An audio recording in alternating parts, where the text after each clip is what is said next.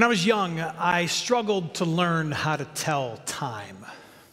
This was before digital reigned supreme. It was the old school analog clocks that at the age of 6, 7, 8, 24 just gave me all kinds of trouble.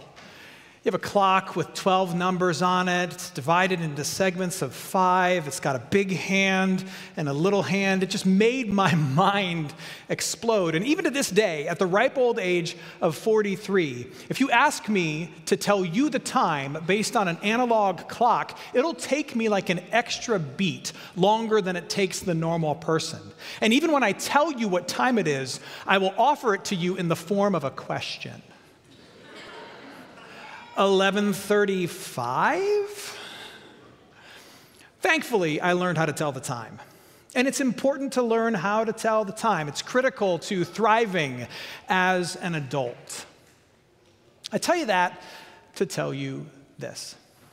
Today we're concluding our teaching series called the Why series, where we've been looking at really this big question over and over again. Why do bad things happen? I mean, if God is so good and so loving, and if Jesus has fought and won the decisive victory, then why are things still so awful in this world? Why? Why? And I started the series, and I really told you right from the jump that God doesn't answer this question in any really kind of satisfactory way for us. He really doesn't. He just says, I'm God, you're not, trust me. That's his ultimate answer to why bad things happen. But the other pastors here have done a really good job of kind of teasing out the implications of what God says and the comfort we do have in the face of all of our unanswered questions. But today we conclude the series, again, wrestling with that question, why do bad things happen?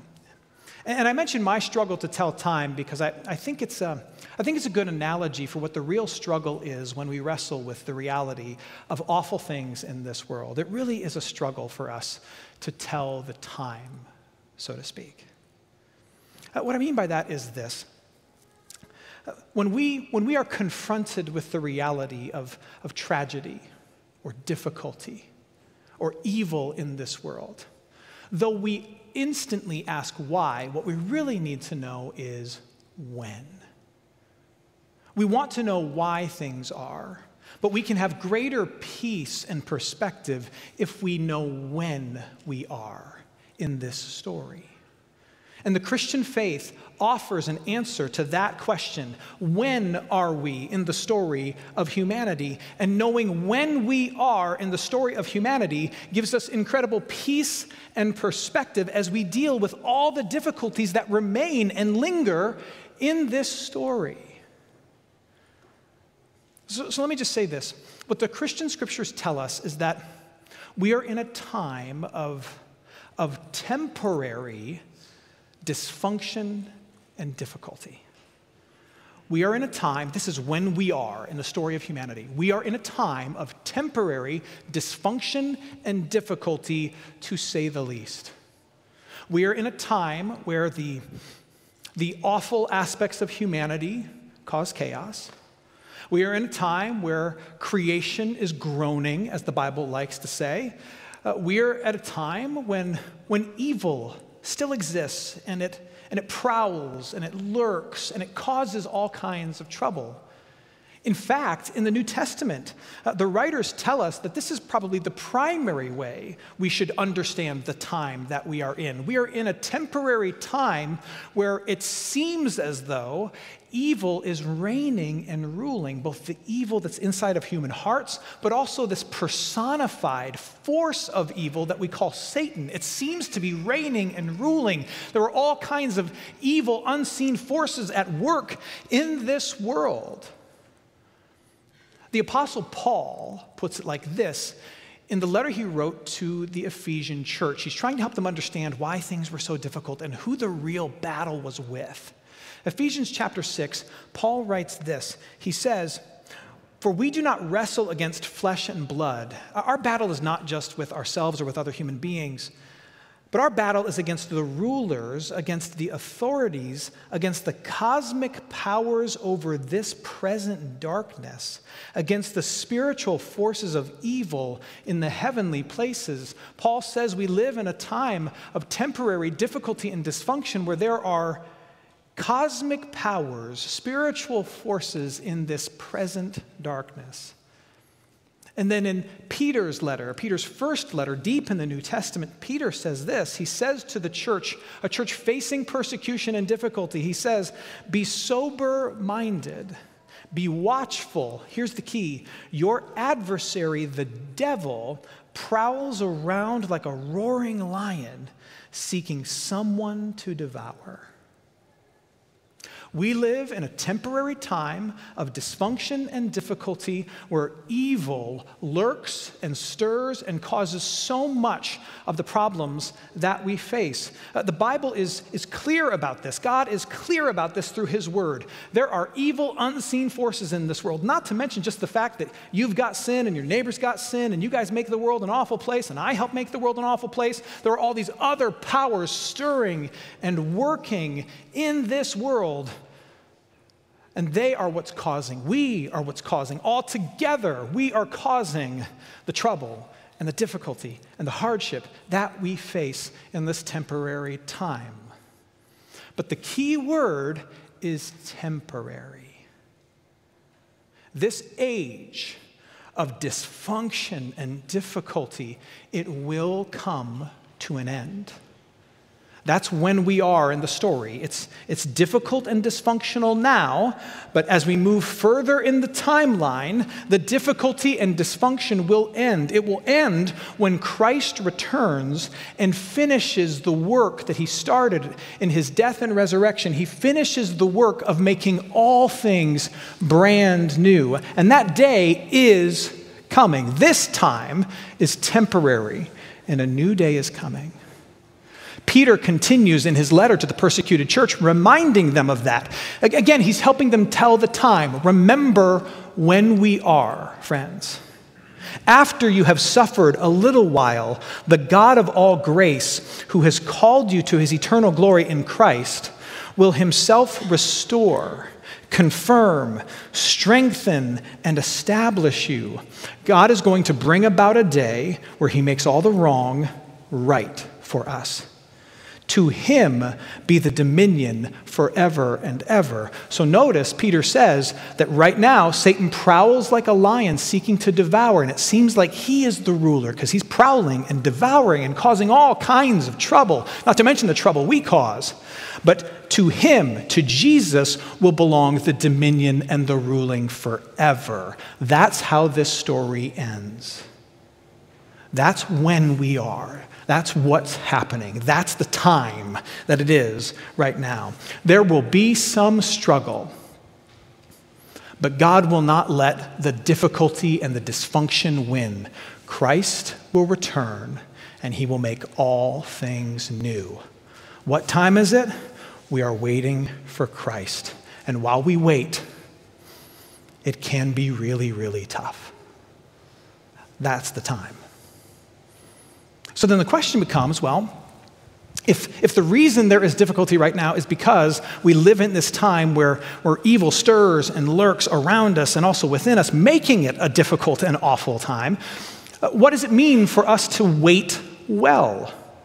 What are we supposed to do while we wait for Christ to return and fix all things, while we wait for the time to change to the very end? What are we supposed to do with this world that is full of difficulty and dysfunction? Well, Paul and Peter both go there, and they give some very clear instruction to people of faith who are waiting for all things to be made right and be made new.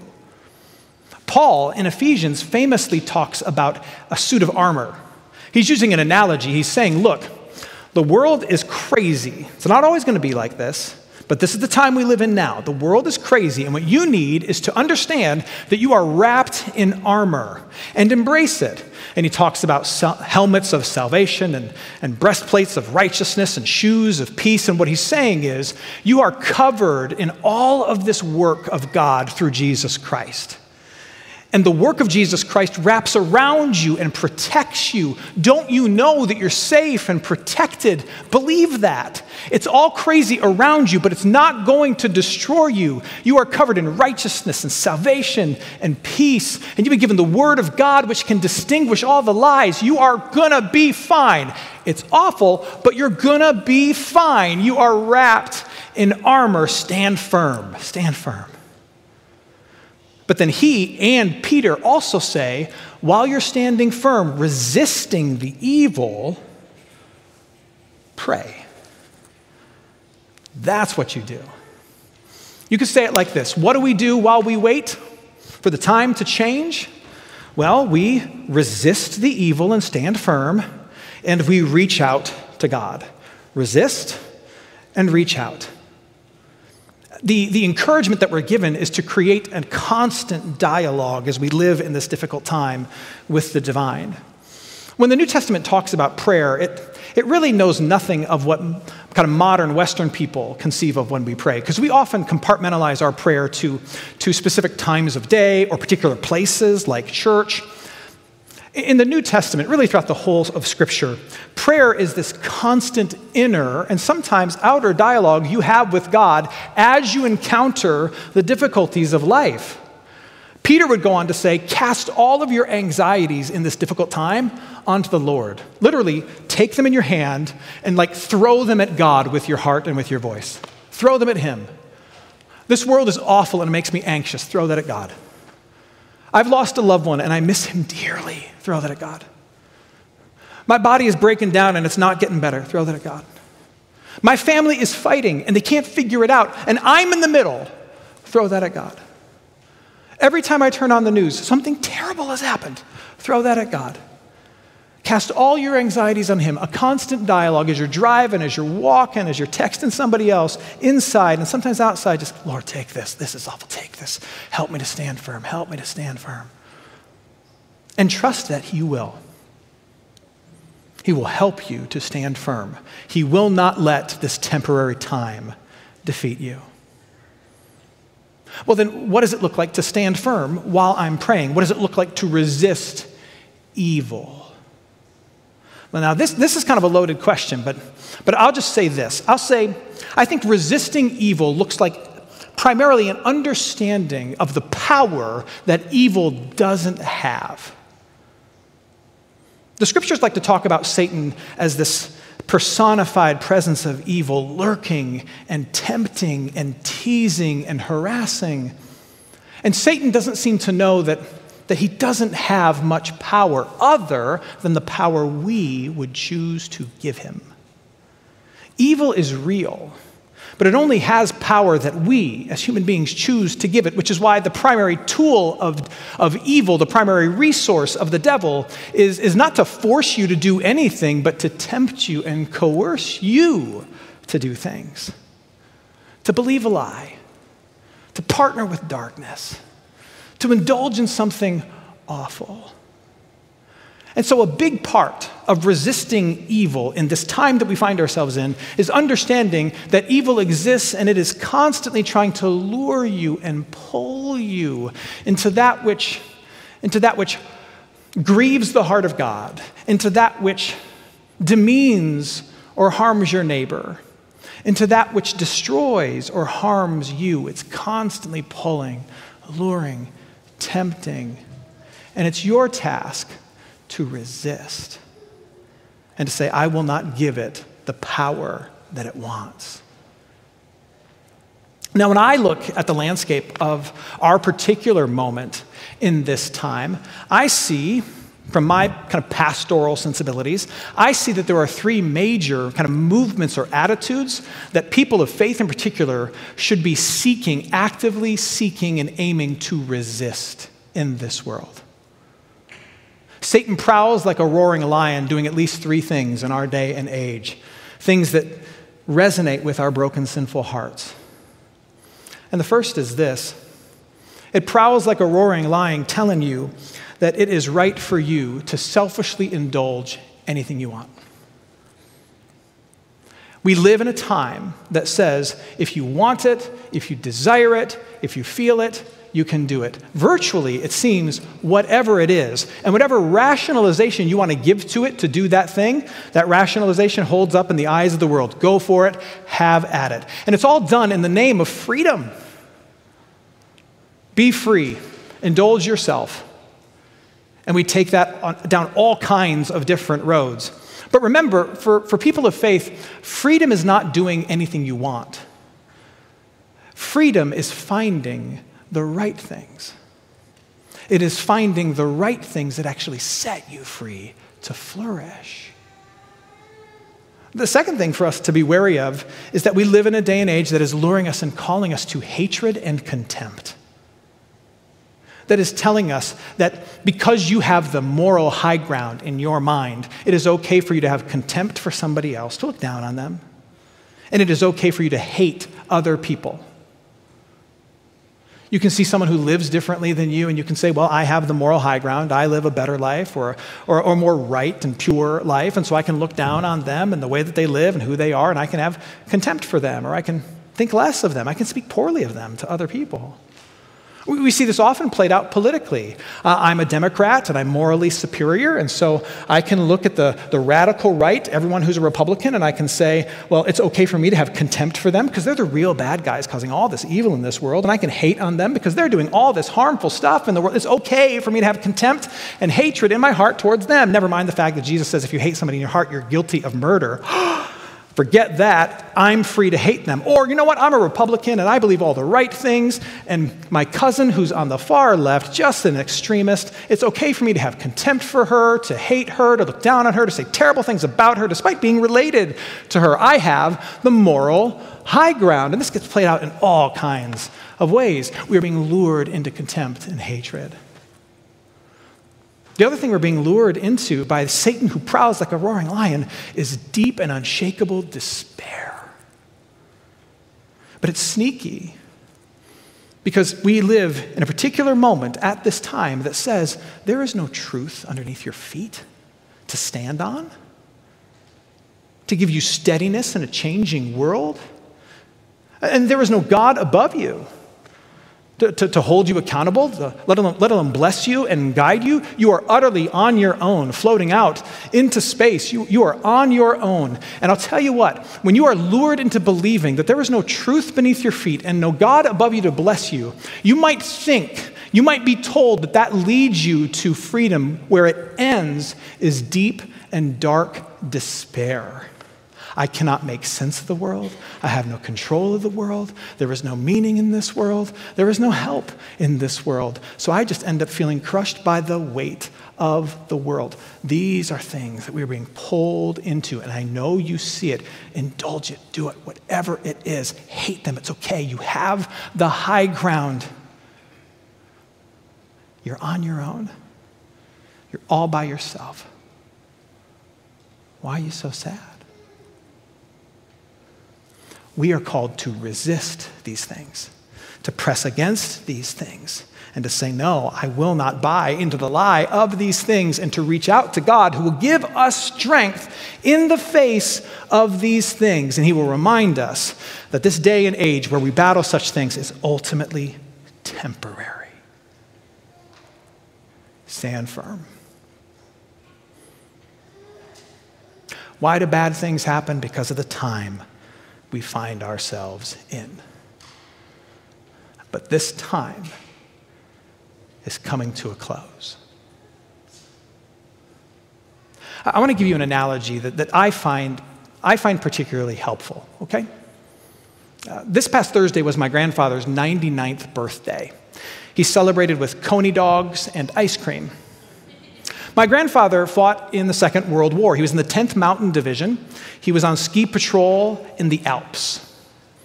And talking to my grandfather this week and thinking about him and all that he did in his life, it got me thinking about the Second World War, and it actually stirred up in me an analogy that I think is helpful. For the history buffs in the room, tell me, what happened on June 6th, 1944? What happened on June 6th, 1944? Do you know? D-Day, that's right. That's the day that 130,000 Allied troops stormed the beaches of Normandy.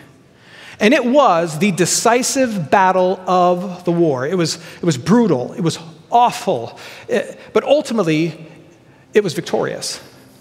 And it turned the tide of the war. And from that moment on, everyone knew the outcome of the war. One time, my grandfather even told me, we were talking about his war experience. He said, after D-Day, everybody had hope. After D-Day, everybody had hope because the decisive battle had been fought and won, and everybody knew it was just a matter of time before the enemy put down his weapons. And it was over. Now, Victory in Europe Day happened in May of 1945. Victory in Europe Day being the day that Germany offered an unconditional surrender and the war actually completely ended, apart from the war in the Pacific, which went on for another couple of months. But the heart of the war in Europe was done, VE Day. Now, how much time went on between the decisive battle and the ultimate victory? I'll tell you, 336 days. The battle continued for 336 days. The war was functionally over. And yet there was still fighting for 336 days. There were still lives lost for 336 days. There were still tragedies occurring for 336 days. For 336 days, the time between the decisive battle and the ultimate victory, it was awful. It was difficult. There was still a war, even though the war was functionally over. And everybody knew the ending. And hearts were filled with hope. Now, what does that have to do with you and me? I'll tell you what. What time is it? We live in those 336 days. That's where we live. Jesus Christ has fought the decisive battle in living and dying, and he is victorious in his rising. He has confronted sin, death, the devil, all that's evil in this world. He's confronted it, he's given his life for it, and he's risen to show that he has conquered all of it. The decisive battle has been fought and won. Victory is ours. We know that because of what Jesus Christ has accomplished. And yet, we are still waiting for the day when the eternal ticker tape parade happens. We are still waiting for the day when Jesus Christ returns and brings about in full the implications of his victory. We are waiting for the day when the enemy puts down his weapons for good. We are waiting for the day when there's no more fighting, no more death, nothing awful. And that day, this day, is guaranteed because this day has happened. But in between, the enemy still thinks, as deceived as he is, that he has a shot. And so he still prowls and teases and torments. And evil is still a reality. Battles are still fought. Terrible things still happen. We must be diligent and vigilant in the time between, even as our hearts are filled with hope. Why do bad things happen? Because this right here, this is the time. We live in between. But here's how we stand firm in the time in between. We put one hand on the battle that's been fought and won in the life, death, and resurrection in Jesus. And we place our other hand on his second coming and his return and the day of total and complete victory. And we hold tight to those two things. And a funny thing happens when you hold tight to two things on either side. You can stand firm no matter what happens underneath your feet. So the ground is still going to shake. Tanks are going to roll. Battles are going to be fought. But you can stand firm because you hold tight to the victory that's been won and the celebration to come. What time is it? We are in the middle, but we are holding on to two things that cannot be taken from us, that make the ground sure and steady for us. When I was a kid, I struggled to learn to tell the time. And even today, there is a giant clock in our kitchen that mocks me. I think my wife put it there on purpose, just to remind me that she is smarter than me. It's got like fancy lettering. It doesn't have any numbers, just like just little hash marks. It's awful. And every once in a while, I'll see my youngest staring at that giant clock in the kitchen, just perplexed, trying to figure out what time it is. And I'll lean over to him and I'll say, "It's okay, buddy. It runs in the family." Do you know what time it is? I'm not talking about the clock on the wall. I'm talking about the story of humanity. It's important to know how to tell the time.